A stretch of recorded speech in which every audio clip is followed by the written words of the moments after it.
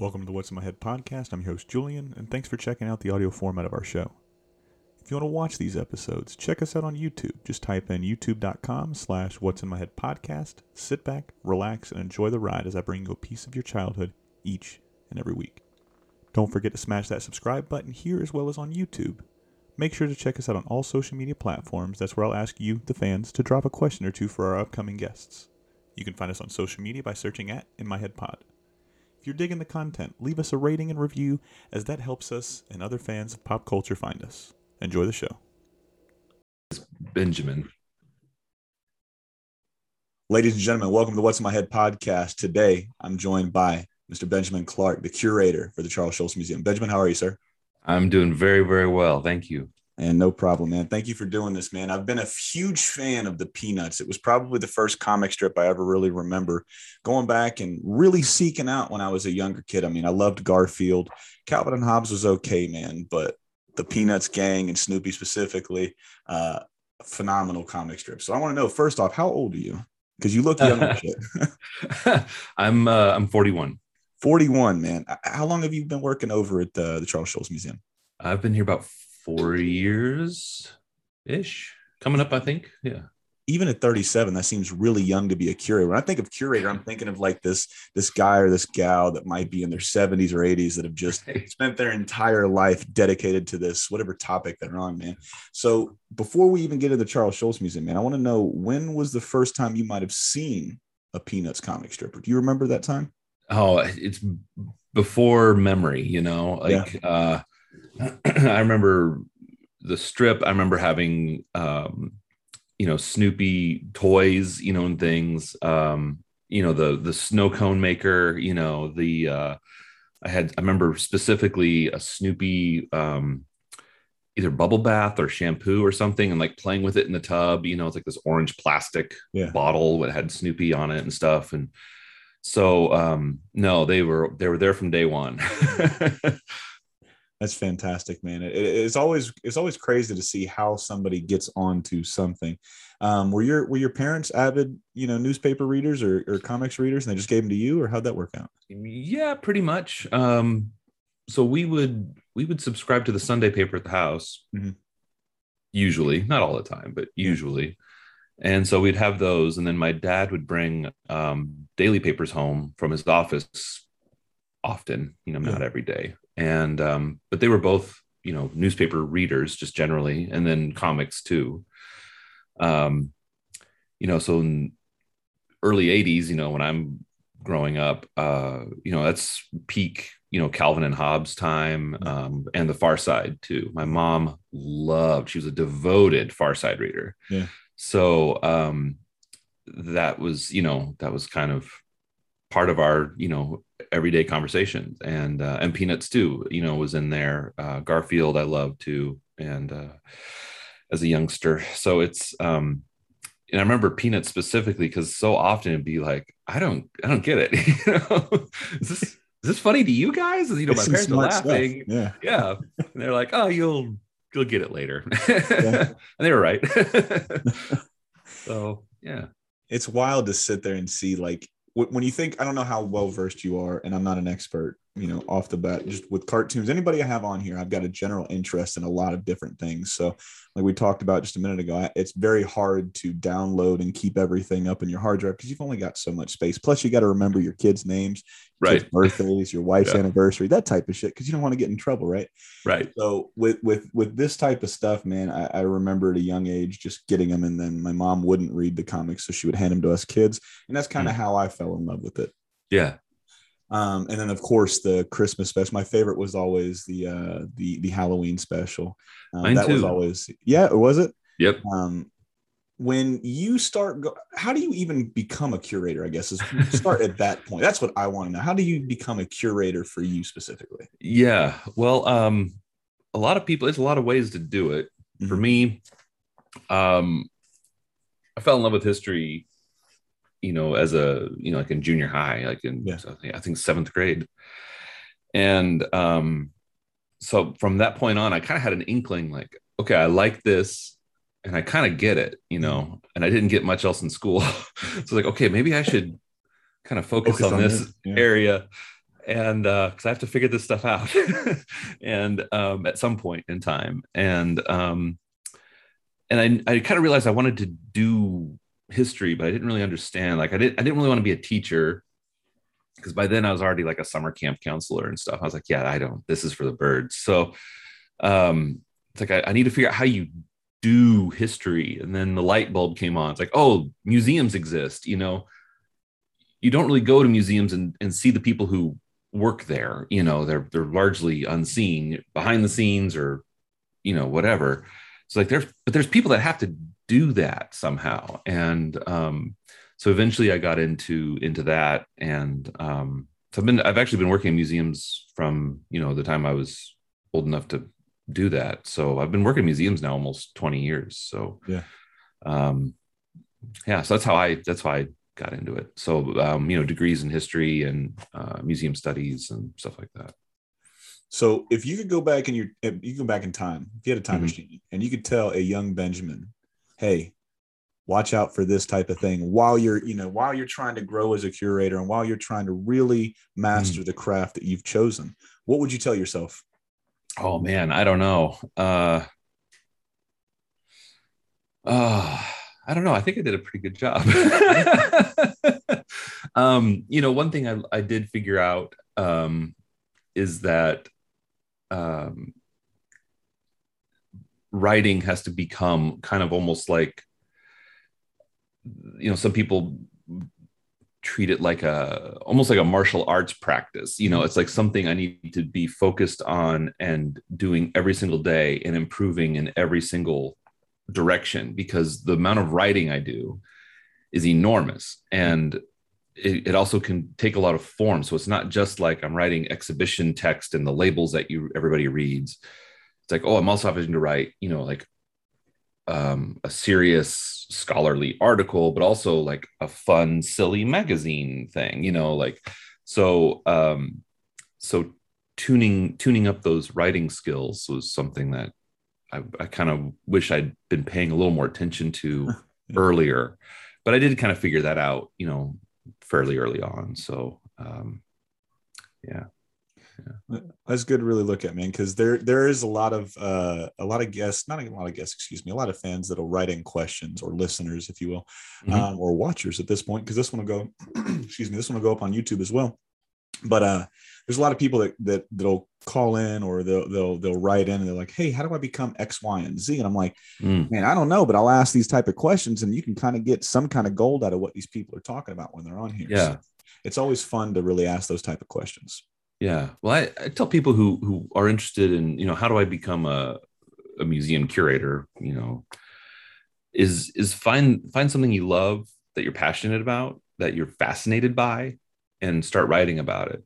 And go visit your local museum, and whatever it is, art, history, whatever you're into, natural history.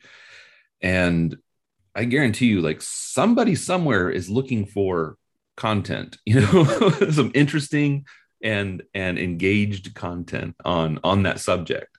So if you're into like architecture, go write about some of the historic homes in your town, and there's an outlet for that somewhere. You're gonna have to dig around and find it. Those people will help you. They'll give you the feedback you need, and you can start building your expertise. And so that's kind of ground level stuff, I think, that a lot of people who are interested in it, even as a hobby, there are volunteer curators in the world. You can go do that as a thing, that you don't have to make it your career, and yeah, so it's out there. Yeah, it really is. So did you ever have any kind of inkling that you might be the curator for, and I'm biased as hell when I say this, the greatest comic strip of all time? Did you ever have any inkling that you'd be doing this one day? No idea. I pinch myself a lot, I have to admit. No, because it's, I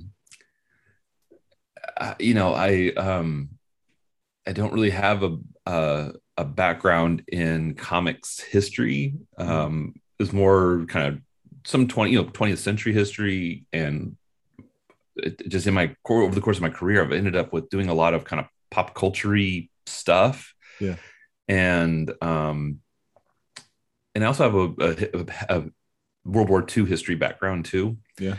And that was really, that was a huge part of what made Charles Schulz into who he became. World War II really, I mean, why wouldn't it? Really matured him. He had never really been away from home. He had never been away from his parents, and then he's shipped off to war. And it was a very formative experience for him. And I've spent a lot of time with World War II vets who were not too different from him, and so I think that was helpful in my background to getting this job. And so yeah.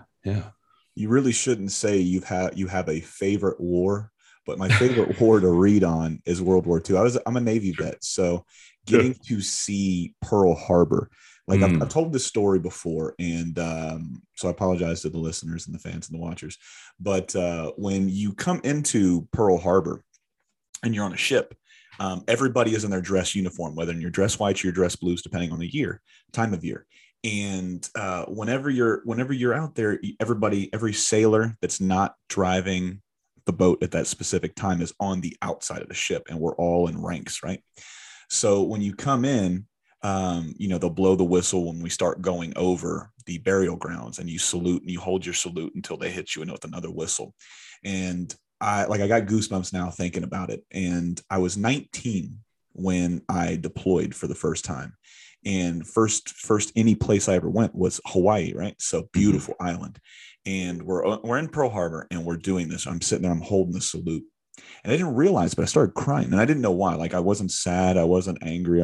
I don't know what was going on, but it just felt weird. Like my entire body, from like my toes to my ears, was just nothing but goosebumps, right? And it felt like, holy shit, man, this is what this kind of felt like when all of this was going on. Obviously, I'm projecting at this point, but it's like being in a specific point in time where there was so much dread, there was so much sorrow, and then you're going over somebody's burial ground, right? Essentially, it was the weirdest moment I'd ever had in my life. And then just getting to feel and have that with every other sailor that was there, because we talked about it after. A lot of people said they felt the same way. Not everybody cried, but everybody had those goosebumps. Everybody had that weird feeling of like, shit, man, it feels like we've been here before almost, right?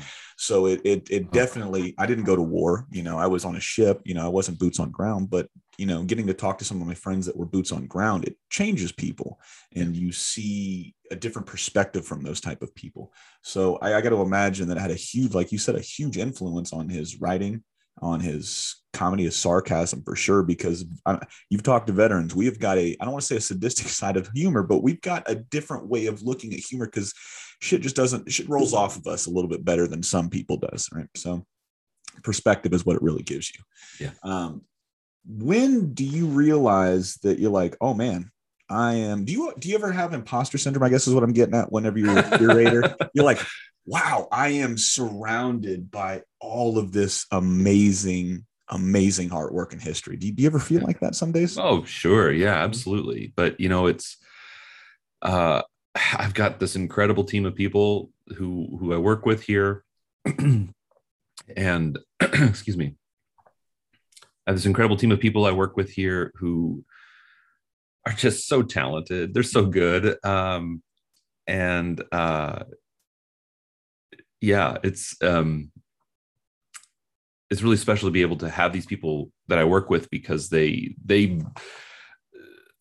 trust their competence. Yeah. And I know they're looking at me, and I know that they're looking at me for direction, for what we're doing and whatever we're working on. And I was like, okay, these highly competent people would not be looking at me if I was bad at this. So I got to keep going. Yeah. And so yeah, it's yeah, but it's there. It does come up. Yeah.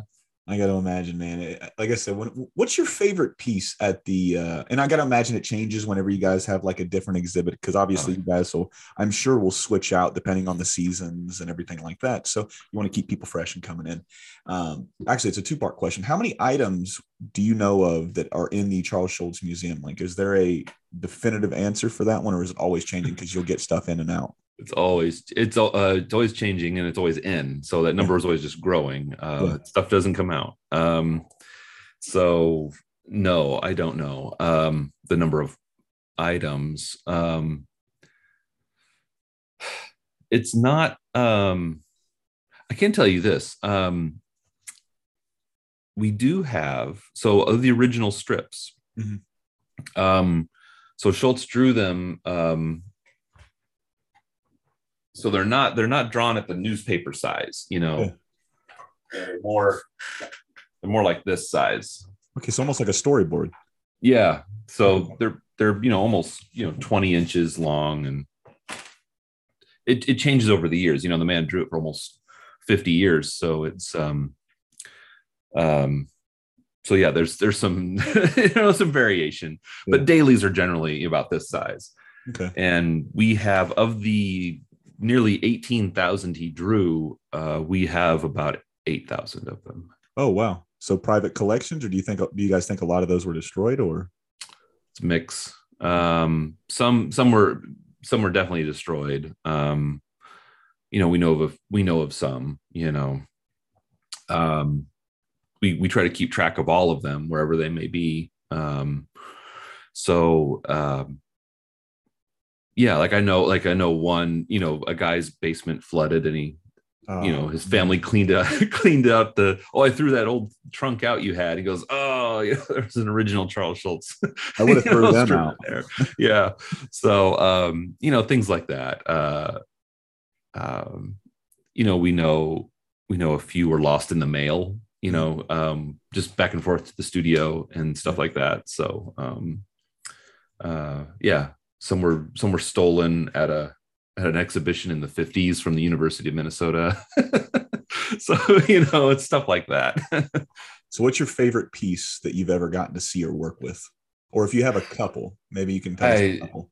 That changes every day. It's like people ask who my favorite character is too a lot. And it's like, it depends on what I'm working on. Cause I spend a lot of time, like I did a huge exhibition, actually, kind of a two-parter on Lucy. And I love her a whole lot more now than I ever did. And I spent so much time, reading her, studying her, thinking about her character perspective in particular, and that's what happens every time I do that. And if I spend time with any of the characters, they become my favorite pretty quick. So, but favorite pieces, I don't know. The oldest existing original, I got to see that recently because we're going to be showing it soon, so that's exciting. From November 1950, so it's within the first 6 weeks of the strip coming out, and that's just pretty crazy to look at. We have a little bit of non-Schulz stuff too, which is pretty exciting. The things he owned. Stuff. Oh, okay. Yeah, because he loved, he was a student of the comics and collected some art from other people himself. Like we have a gorgeous Harriman, Crazy Cat Sunday page. I think it's from 1914, and oh wow, yeah, it's just mind blowing, to look at. So yeah, it's pretty cool. Yeah. Have you? Now, obviously, he's passed away a little while ago. But did you ever get a chance to meet him? No, I never did. So I was 20 when he died, and I was a college kid in the middle of a cornfield in Nebraska. So who was I? I was just among the legions and legions of fans. So yeah. So no, I never did. Like I told you, I like a lot of different things, so it's hard to keep all this information in. But did he have any kids or grandkids, and they might still come in and try to keep that legacy alive? Well, yes, he had 5 kids, and they all have families too. So yeah, it's a lot of, I don't even know how many grandkids now. It's still growing, and great grandkids now too. So. But his widow Jeannie is still here and still very active with the museum, and she's really the one to keep a lot of that kind of going. So yeah, no, the family is still very involved with the brand and with the museum too. That's really cool. Sitting back and thinking about, where you were at and where you are now. I mean, has there been anything that, doing your studies on Charles Schulz and the Peanuts that you really want to get your hands on and showcase now? Do you have like a wish list or a bucket list that you would absolutely love to have an exhibit on? Yeah, I mean, there's a lot. There's stuff that I know he did, and it doesn't exist, but it's like, but does it not exist? Like, is it just in somebody's attic? I don't know. So, like he, like in his teens, that's when adventure strips were really taking off, Prince Valiant and oh goodness, Captain Easy, it's kind of an adventure strip. Even Joe Palooka, it's a boxing strip. They're more kind of realistic styles of art. Mm-hmm. And I know he was drawing some of that. I know he drew a French Foreign Legion strip, like pages, and because he loved the movie Beau Geste and the book, and then he thought that would be that'd make a really cool adventure strip as a French Foreign Legion, theme. Mm-hmm. And so I know he drew some of those as like a teenager, and it just, nothing ever happened with it. And then he also did, I know he did this, is a Sherlock Holmes. He did, he drew a Sherlock Holmes adaptation. And I'm a huge Sherlock Holmes fan also. So it's like, I would dearly love to get my hands on that if it even existed, which it probably doesn't. So when you say it probably doesn't, what do you mean? Like somebody's got it and they're hiding it, or no, it's destroyed. It was destroyed more than likely, So yeah, I mean, because I know he did it. I know he shared it with a couple friends, but that's it. And so, but I know he also lost like a lot of his own like comic collection, because he collected comics. He had like the first issue of like Famous Funnies. He had the first appearance of Superman. Like he owned like all that stuff from the 30s, because he was a kid who loved comics. Like, he was born in 1922, so he's 10, 11, 12 years old, by the early 30s. So, and he's buying everything he can get his hands on. And because he loved the comics so much. From, comics are really evolving rapidly through that period of time too. So, I mean, we have hit a couple of his, Bringing Up Father, it was a newspaper comic, and it was one of the first things that kind of collected and published into books, like hardback, square, weird, collections of comics. And people are like, oh, hey, this is a good idea. Yeah. We should bundle up some comics and sell them. And it just kind of, oh yeah.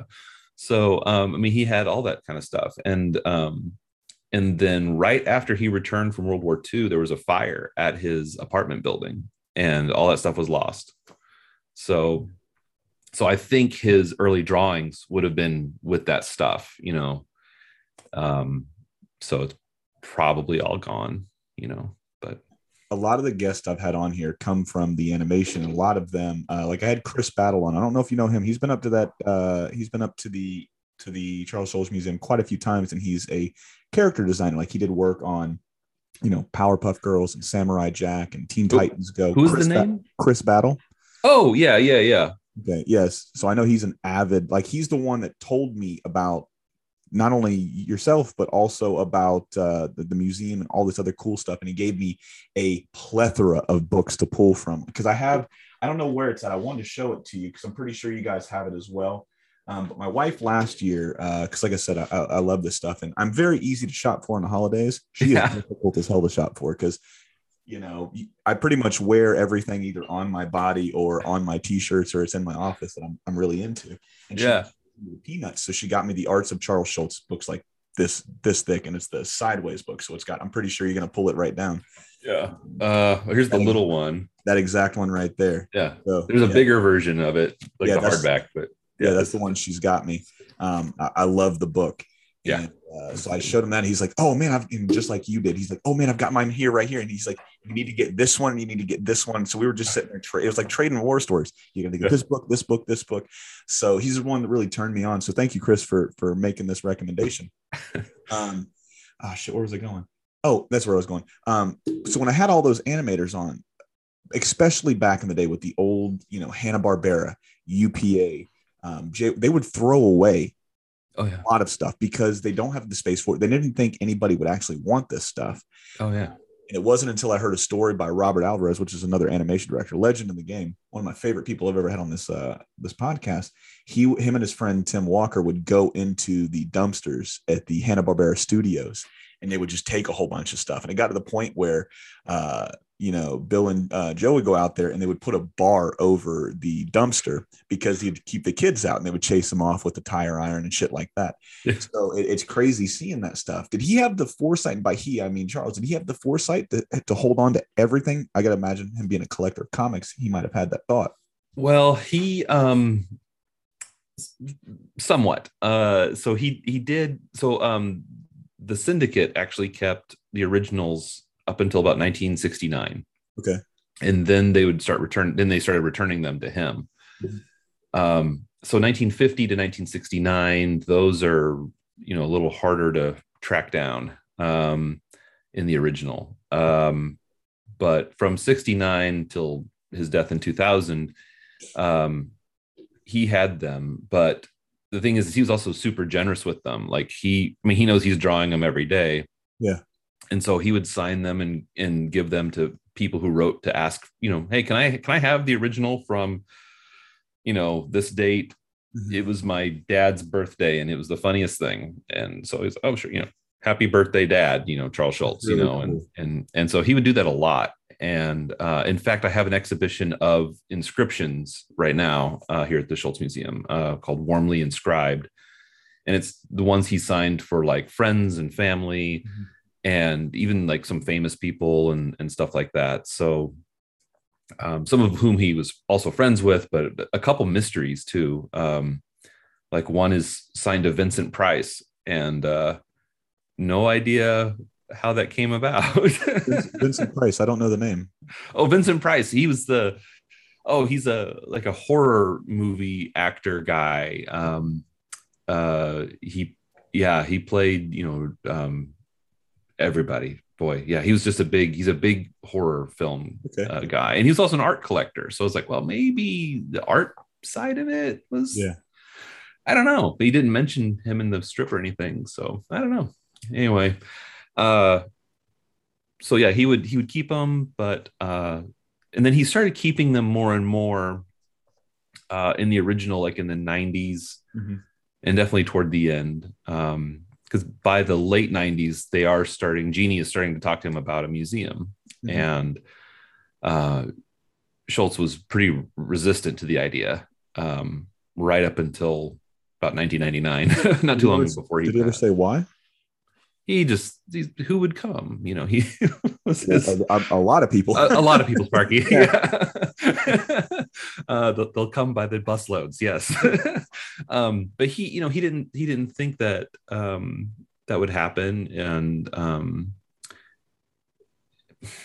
yeah. So, because we talked about imposter syndrome a bit ago, and that was definitely something that plagued him in some ways, but not in others. Because he had an idea of that that Peanuts was something very special, and that even by the 90s, newspapers are changing, rapidly and declining, and it's and he's starting to realize, I don't think anybody's ever going to be able to do what I did. It's just kind of a perfect storm to debut when he did, to have the type of humor and the art that could work for shrinking page sizes, and then, but also just reach so many people and to touch so many people and to become meaningful to so many people,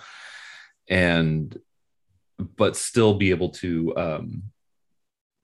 you know earn that circulation, because not just an artistic accomplishment but a business one as well. And because some people can nail this side but not that, and some people do well over here, and it really takes a special person to knock it out of the park on all fronts.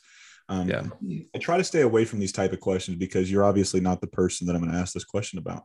But do you think he knew he was as loved as much? Like, do you think he knew that the fan base loved him and what he did? Because there's so many people that will pass away, and then either they don't know or they don't think that, not that they don't matter, but it's just that maybe I'm just a blip. I'm just one of 8 billion people. But do you think he knew that we loved him as much and his artwork and everything like that? I think it came in flashes. Mm-hmm. I think if you were to just ask him on a day-to-day basis, like that question, he would wave it off and not really want to think about it, maybe, or even think it would be true. Yeah.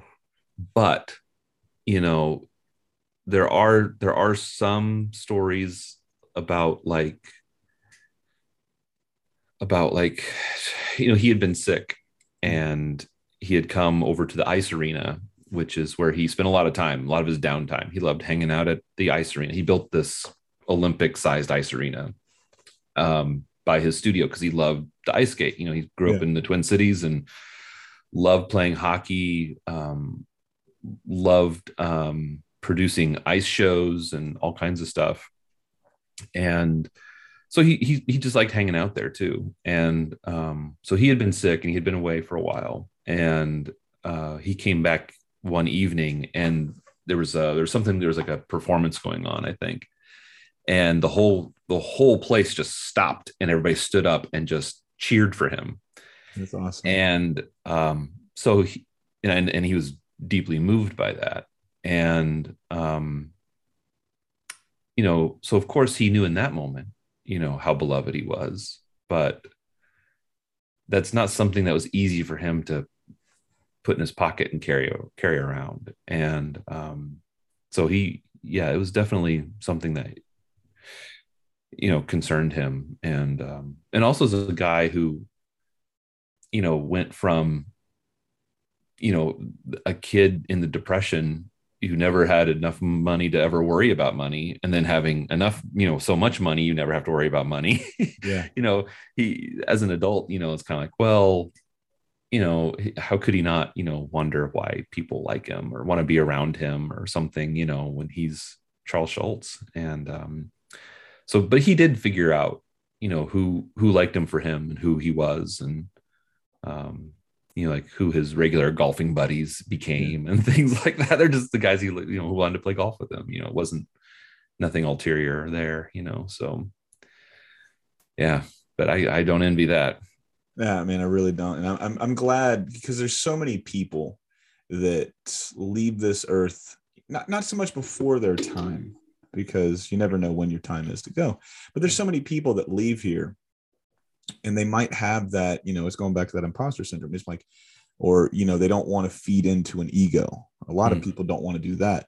And they sit back and they think, like, man, nobody likes me. I don't even like me. Like, wow. I mean, I have that opinion about myself on a consistent basis. I hate 90% of everything I do, but I think that's more of like, I want to get better. I see where perfection lies, even though we can never hit perfection. And that's what I aim for. And having that bar so much, that bar set so high, and then coming short of perfection, because like I said, we can't hit perfection. It kind of chips away at your ego and your self-worth and shit like that. So I can kind of see, and I don't want to say you see it in his writing, but when I think of the Peanuts, like I think of him as being Charlie Brown. I don't know what character he, wrote himself, but I got to imagine that he thought he was Charlie Brown. And then you see just the way, especially in the earlier strips, how the kids talk to Charlie, and even in the later strips, how they talk to Charlie. You see this, like, oh man, nobody likes me. And I always wondered if, like I said, you answered that question, but I always wondered if he knew that, hey man, we love you and thank you for doing this, because it's so rare that people get their roses while they're still here. And as a big reason I started this podcast was to give those people their roses. It took Kobe Bryant dying, last year. Yeah. And then hearing a song by a rapper named Joyner Lucas and saying what I just said is give them a rose while they're still here, Yeah. to really put into motion, like, I got to tell everybody how much I love them. I got to tell them why I love them. And then I got to thank them for everything they've done. And that's what the big message for this podcast is, man. It's love, it's thanks. And then it's just keep it progressing. Right. So it's nice to know that, towards the end, he did get that realization. And staying on Charles for just a second, man, do you have a favorite, obviously you said you didn't get to meet him, but do you have a favorite story that somebody might have told you that got to meet him? Or I'm sure his lovely wife might have told you a funny story or two. Gosh. Yeah. I mean, there's These a are the lot. hard-hitting questions, Benjamin. There's a lot. I mean, there's so many. He wasn't like, he wasn't the big cut up, like he didn't walk into a room full of people and everybody just kind of went, yay, we're going to have, he's here. We're all going to be laughing our heads off the whole time. That's not who he was at all. He was quiet, but he was, he was sharp, he had wit. And, so he wasn't like goofy and silly, some of these newspaper cartoonist stories, some of these guys are just wild, and that was not Charles Schulz. He was very, buttoned down and just a pro. He brought that professionalism, to everything, and that was just who he was. Mm-hmm. But I say that, however, he was a lot of fun though, and so one thing, he hated answering machines. And he what a weird thing to have a nemesis for. Yeah, he hated answering machines. And he because like he kept his home and like studio numbers in the phone, like they're listed in the phone book. Yeah. Like people called him all the time. Are you really Charles Schulz? Yes, click. He's like, if I can do that, you can do that. Why do you have an answering machine? Just answer your phone or don't. But anyway, Lee Mendelson, who is the producer on all the Peanuts animation specials, all of it.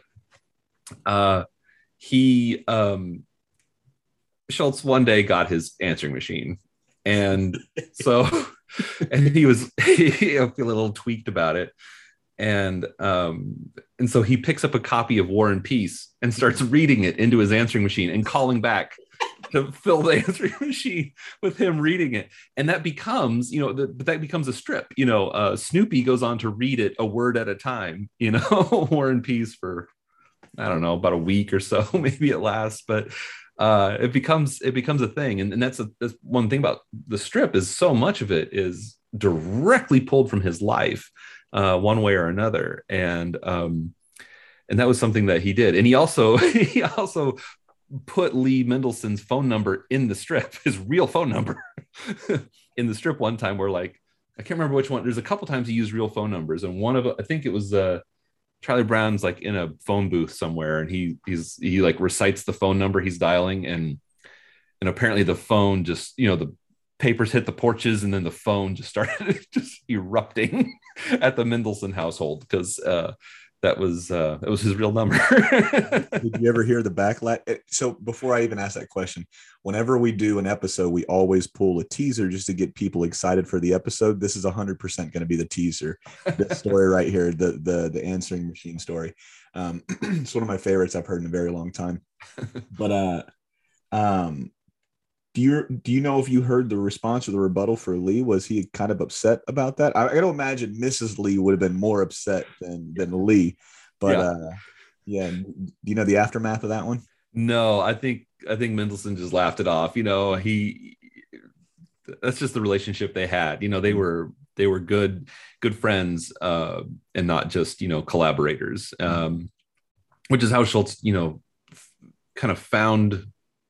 successful business partnerships. He said, business becomes personal, Yes. at a level. And so if you can't be, friendly, if not, maybe not best of friends or whatever, but you should be able to connect with people on a personal level to be able to do business with them, especially something like, this artistic thing where so much of it is coming out of him. I mean, Schulz wisely knew that, Peanuts was personal for him, but it was business. So he knew that he needed to protect it in some ways because he's protecting himself in some ways. Like you said, Charlie Brown was Schulz, but you know what? So was Lucy. So was Sally, so was Linus. So is Schroeder. They're all him, all of it. They're just different sides of him. It's just, he's the artist who's wanting just to sit down and just do his art, his beloved art, like Schroeder, and life keeps coming in and saying, pay attention to me instead. And as Lucy, and he's like, just go away. I want to do Beethoven. And, and Linus, that philosophical side that asks those deep questions about, what is the meaning of life? Does my life even have a meaning? Those are the things he talked about and thought about. And, there are friends who've told stories about, just, one guy, I can't remember who it was offhand, but it'll come back to you as soon as we end this call. Yeah.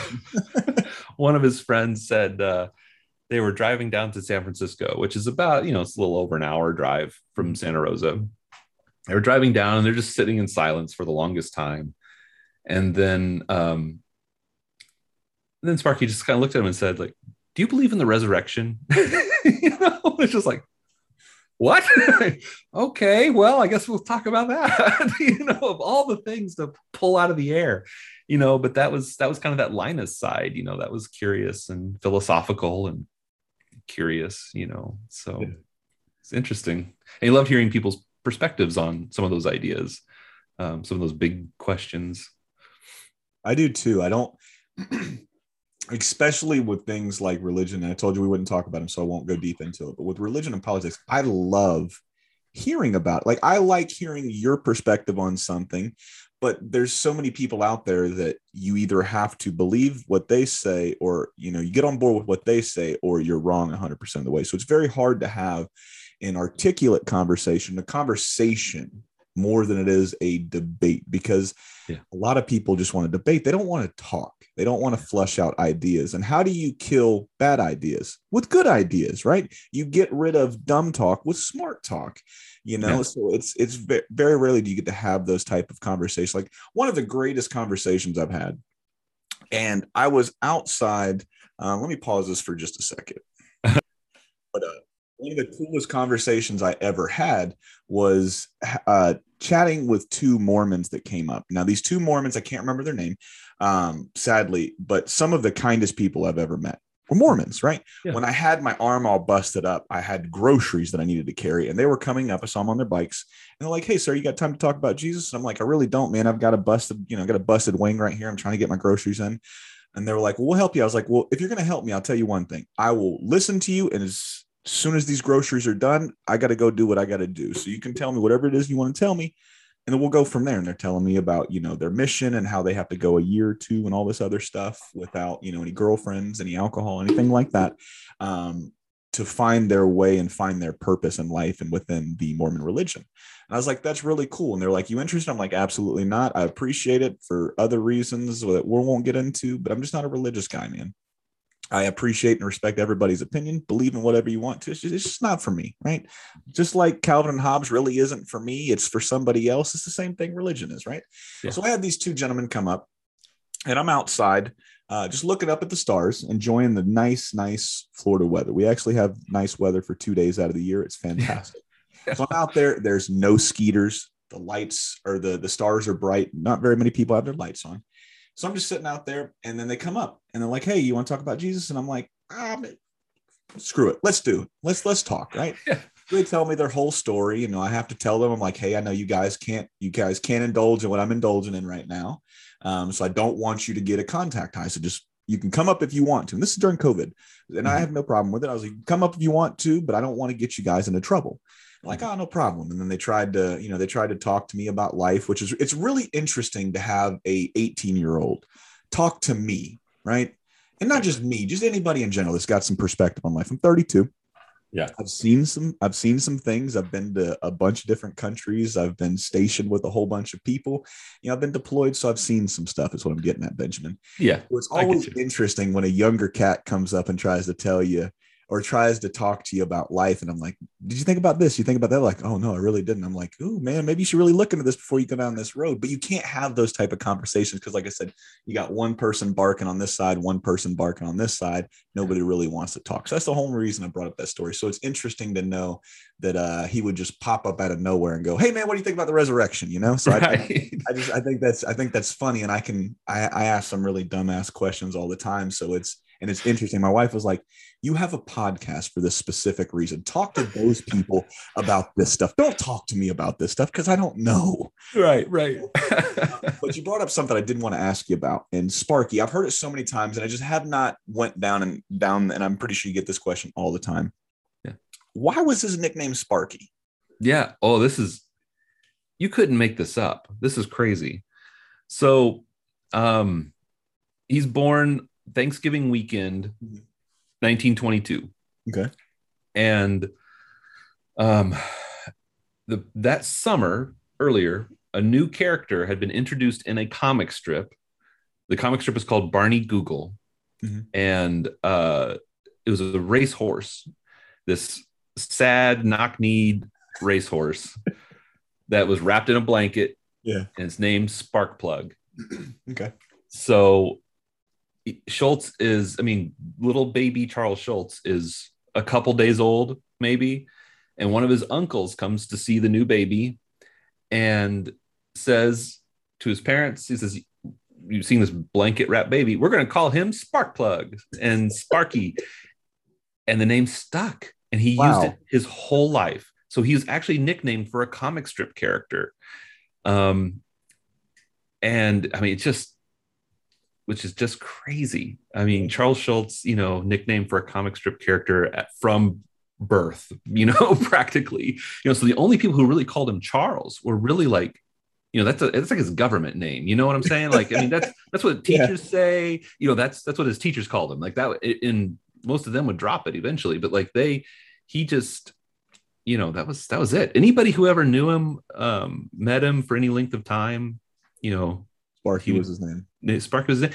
And, I was here for a few months maybe. And I was in a meeting with Gene Schulz, his widow, Craig Schulz, his son, and the previous director of the museum, who's just kind of retired in the last about year or so. But she was a director here for a long time, 15 plus years. And was a friend of Schultz's. And so I'm in a meeting with these three people, and I keep saying Mr. Schulz, Mr. Schulz. And they're like, you just say Sparky. Like you can just call him Sparky. It's fine. And from that moment on, I was like, okay, I can do that. I got comfortable with it. Because I feel like I do know him pretty well at this point. I got to imagine. I've watched every interview. I've watched the man's home movies, every recording, I've read every strip, it's like, I feel like I know him about as well as someone can secondhand, so. Do you dream in peanuts at this point?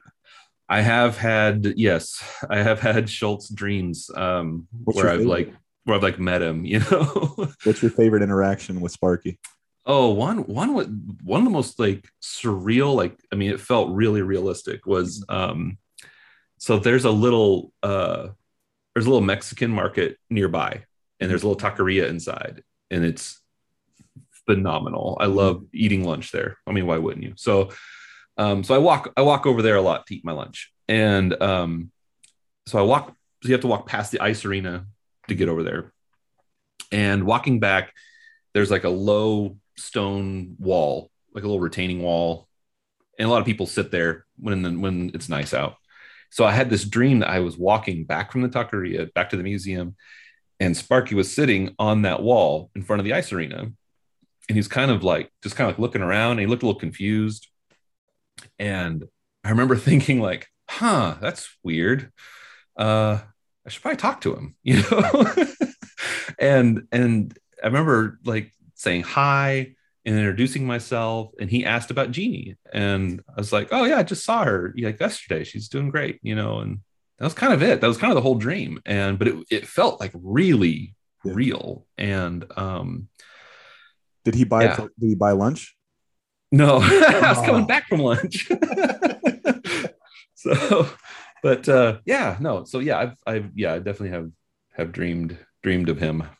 That's pretty cool, man. Just getting to see, like, you're that third person point of view, so that third POV. Just getting to see somebody's life, like you said, secondhand, and just getting to see from his comic strips, then meeting his family and his closest friends, and then seeing his home movies. I mean, I got to imagine it's one of the coolest things, especially being a fan of this medium. I got to imagine it's like if you had a bucket list, you scratched off 15 bucket list items right off the bat, man. So Yeah. I got to imagine it feels pretty cool to be Benjamin for a day. You know what I mean? Yeah, it's all right. You're a modest person, Benjamin. I like that. You know, as we start to, so we've almost been talking for an hour, and I don't want to keep you too much longer because I know you're a busy guy and you got more important stuff to do. Man, my voice keeps cracking.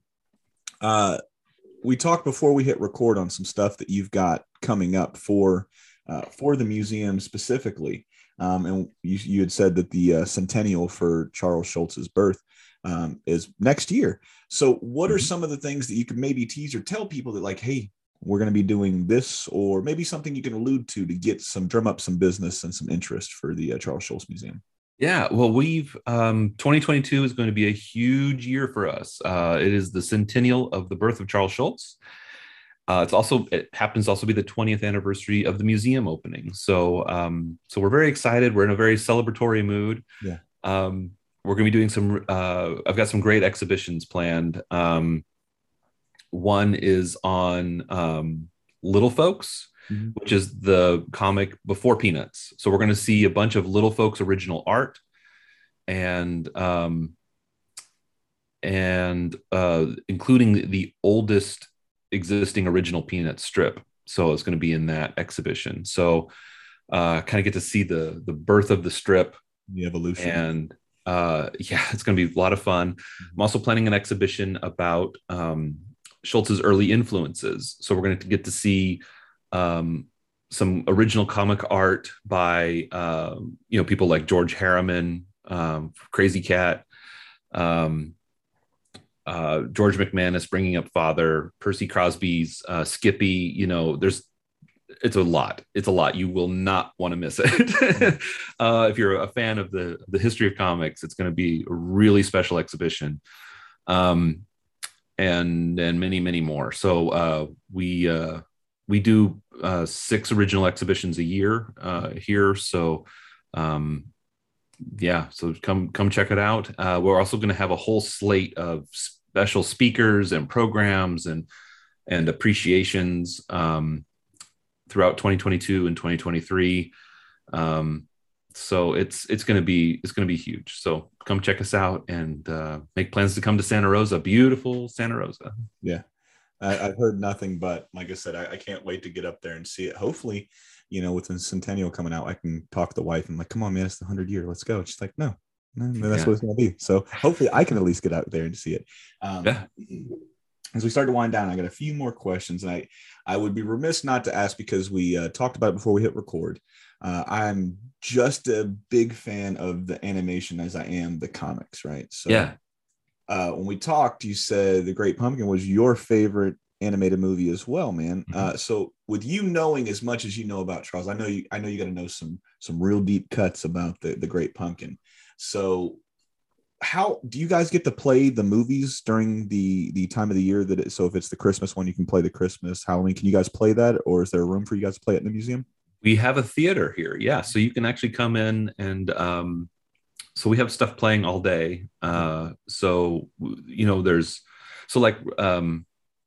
at Halloween time, you'll definitely see the Great Pumpkin on the big screen if you want, and others too. There's I didn't even realize this when I first applied for the job. Like I didn't know, like this is one thing I've learned coming into it is like there are 70 specials. So there are some that just haven't replayed very much at all. So you just don't know about them.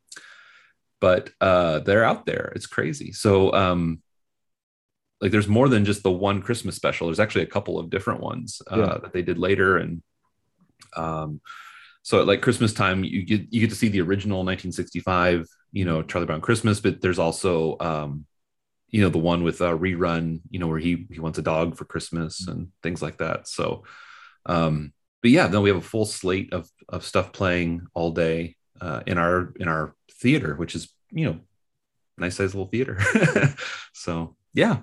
That's really cool because I didn't know until you said 7. That is insane. And to think you only really see the same, maybe 4, 5, 6 every year. Mm-hmm. That's wild when you think about it. So why is the Great Pumpkin your favorite? I got to imagine Halloween is probably your favorite Halloween or favorite holiday. I love Halloween as a holiday. I love the fall just as the time of year. It's my favorite time of year. Yeah. Also Great Pumpkin as a special. I love the music in it. It's also where we get the first Snoopy as the World War I flying ace. Yes. Sequence. That's the first time that character, that persona appears, and I don't know. It's just a lot of fun, and I was always connected with that one more than any others. So yeah, it's my favorite. It's a good one to really look back and watch. Now, obviously, with you having so much open to you for the Peanuts between the books, the movies, and everything like that, I got to imagine you have not only so much your favorite holiday special, but you got to have a favorite era. So if you were trying to convince somebody that might have never heard or seen anything Peanuts related, what era would you give them? When do you think it was the golden standard for Mr. Schulz? Oh, man, that is really hard. I love it all. So it's really hard for me to narrow it down. If somebody though were coming in and if for instance, if I was just going to hand somebody one volume of the complete Peanuts, it's this 26 book series with every single strip, it has 2 years worth inside of all of them.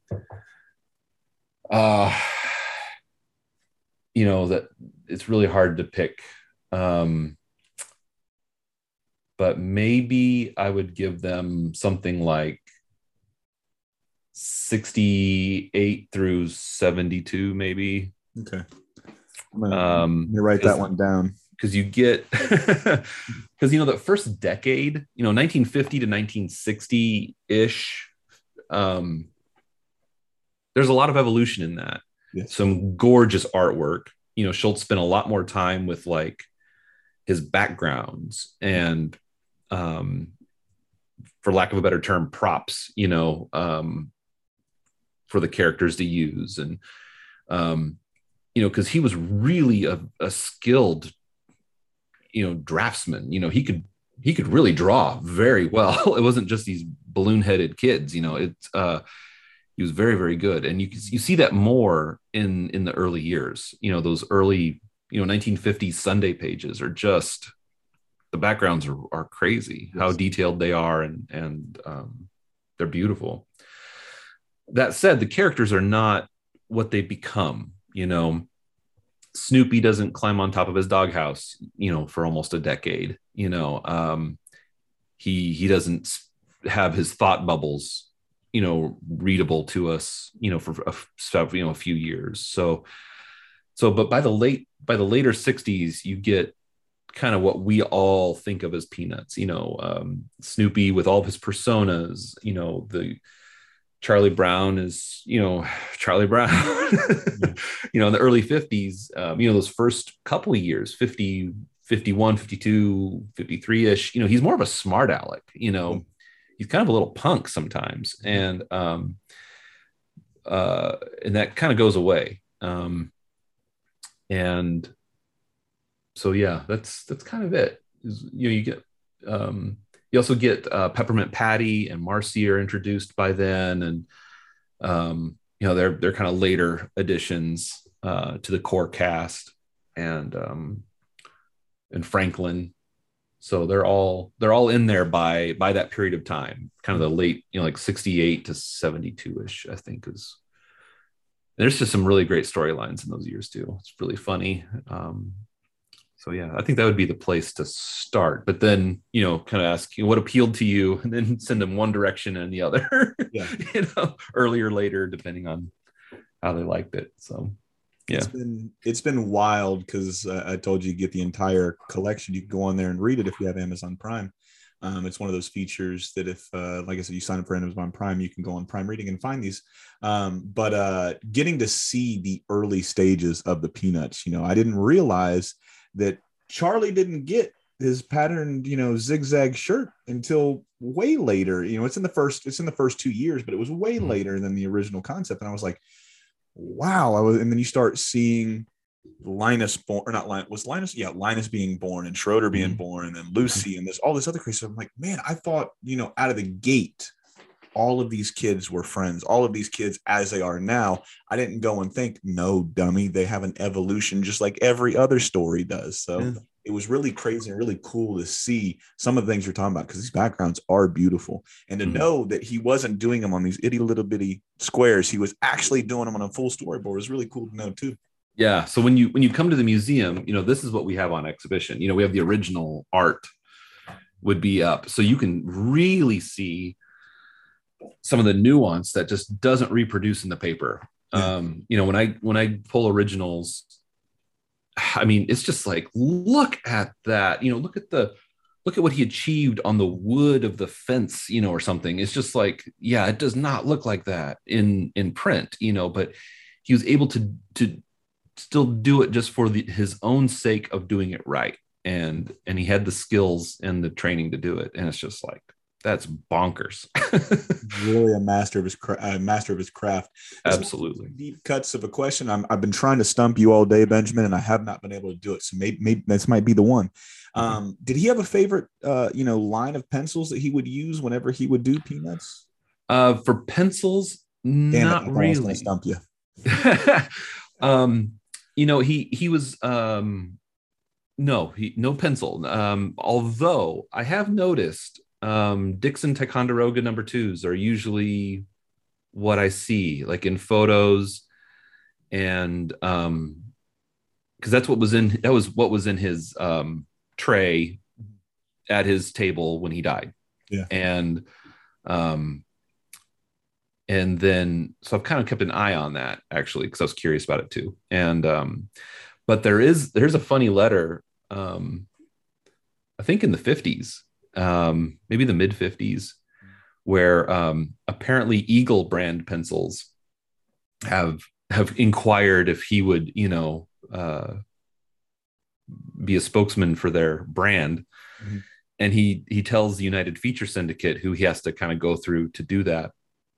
He says, like, well, I don't really use any particular brands. Like I could start using them. And if you're really hard up for the, to split the $200, we can do that, And he said, but I don't really use anything in particular. So yeah, pencils, I think, is just kind of whatever was at hand, whatever was available at the office supply store nearby, but he was very particular about, his ink, his India ink that he used. It was Higgins India ink, and also the pen nib that he used to draw as well, which is it's an Esterbrook Radio 914. It's a plated pen nib, and he was so particular about it. And actually, it's kind of a funny story too. Is it's not a drawing pen nib. It's one he described it as it's what they would use in a bank to keep ledgers, and it's the pen nibs that when he was working at art instruction, which was the correspondence course, you finish the correspondence course, you would get a diploma, and all the instructors signed it and stuff. And so he was signing a stack of diplomas, and they gave him these bank pen nibs basically to sign with. And as he's signing, he's just like, I like this. Yeah. It's like, I really like this. And so he started drawing with them. And um and so I've got one here. So this is Really a cool. Radio 914 Esterbrook. You can't really see that very well. Sorry. No, you're perfectly fine. I can see it. Anyway, so this is it. And so he does that, he buys supplies of them, and at some point in time he finds out that Esterbrook had actually quit making them, and he kind of panics because he needs them, Yeah. and so he actually arranges with Esterbrook to buy out the warehouse supply. He buys everything that they have left, and he does the math, and he's like, yeah, that should last the rest of my life. and he was right. When he died, there were I think 3 boxes left. So That is insane. so he timed it. I mean, I wish he could have used them up, but that's yeah. I mean, that's decades worth of pen nibs that he bought at some point in time. We don't know exactly when that happened, I don't think, but haven't quite figured that out. But You guys have those 3 final boxes in. oh yeah. Yeah. Oh, that is so dope, man. Yeah. So this one that I have that I was handling, this is one I found and bought in the wild. So they're out there because banks used them and they've stuck them in a supply closet and everybody forgot about them. So there's still some out there, but not very many. And they pin nib collectors know that story. So they all love to get a Schulz nib if they can. That's really cool, man. Well, as we wrap up here, man, it's been a blast getting to talk with you and getting to see, another fan of this, but a professional fan, if you will. That's what you are, Benjamin. You're a professional fan. That's right. Yeah. You found a way to really take something that you absolutely love and turn it into a profession, which very few people, not only do they get to do, but very few people have the foresight to really chase something they love. So hats off to you for getting really to take a passion that you absolutely have, and then you get to turn it into a job, right? And where can they go if they want to say, hey, Benjamin, I love what you do, or if they want to say, hey, man, I'd love to come out to the Charles Schulz Museum? Where can they reach out to you if you want the fans to reach out to you? And, where can they come and say, hey, man, I would love to schedule something or see when the hours are opening up so I can get out there? Well, you just go visit us online at schultzmuseum.org, and we have contact forms there. If you have a question for me and the staff here, we're happy to answer questions, because I know how much Peanuts and Schulz mean to fans, and also because you guys come up with really great questions sometimes that I don't know the answer to, and I should find out. So, yeah, no, we love hearing from people. All right, so I couldn't stump Benjamin in this one, so maybe one of you fans out there can. So that's what we're going to try to do. We're going to try to stump Benjamin and his team. It's going to be difficult, but I think we might be able to get it at least once. Yeah. Right. So this, like I said, this has been a blast. This has been a real treat for me. I really get to enjoy, like I said, something I grew up with, and I had a blast doing it. He's been Benjamin, man. I've been Julian. This has been What's in My Head podcast. It's been another piece of your childhood. Good night. Thanks again for checking out the What's in My Head podcast. If you're digging what you're hearing, leave us a 5-star rating. That will help other fans of animation and pop culture find the show. Don't forget to smash that subscribe button, tell a friend, and I'll see you guys and gals next week. Good night.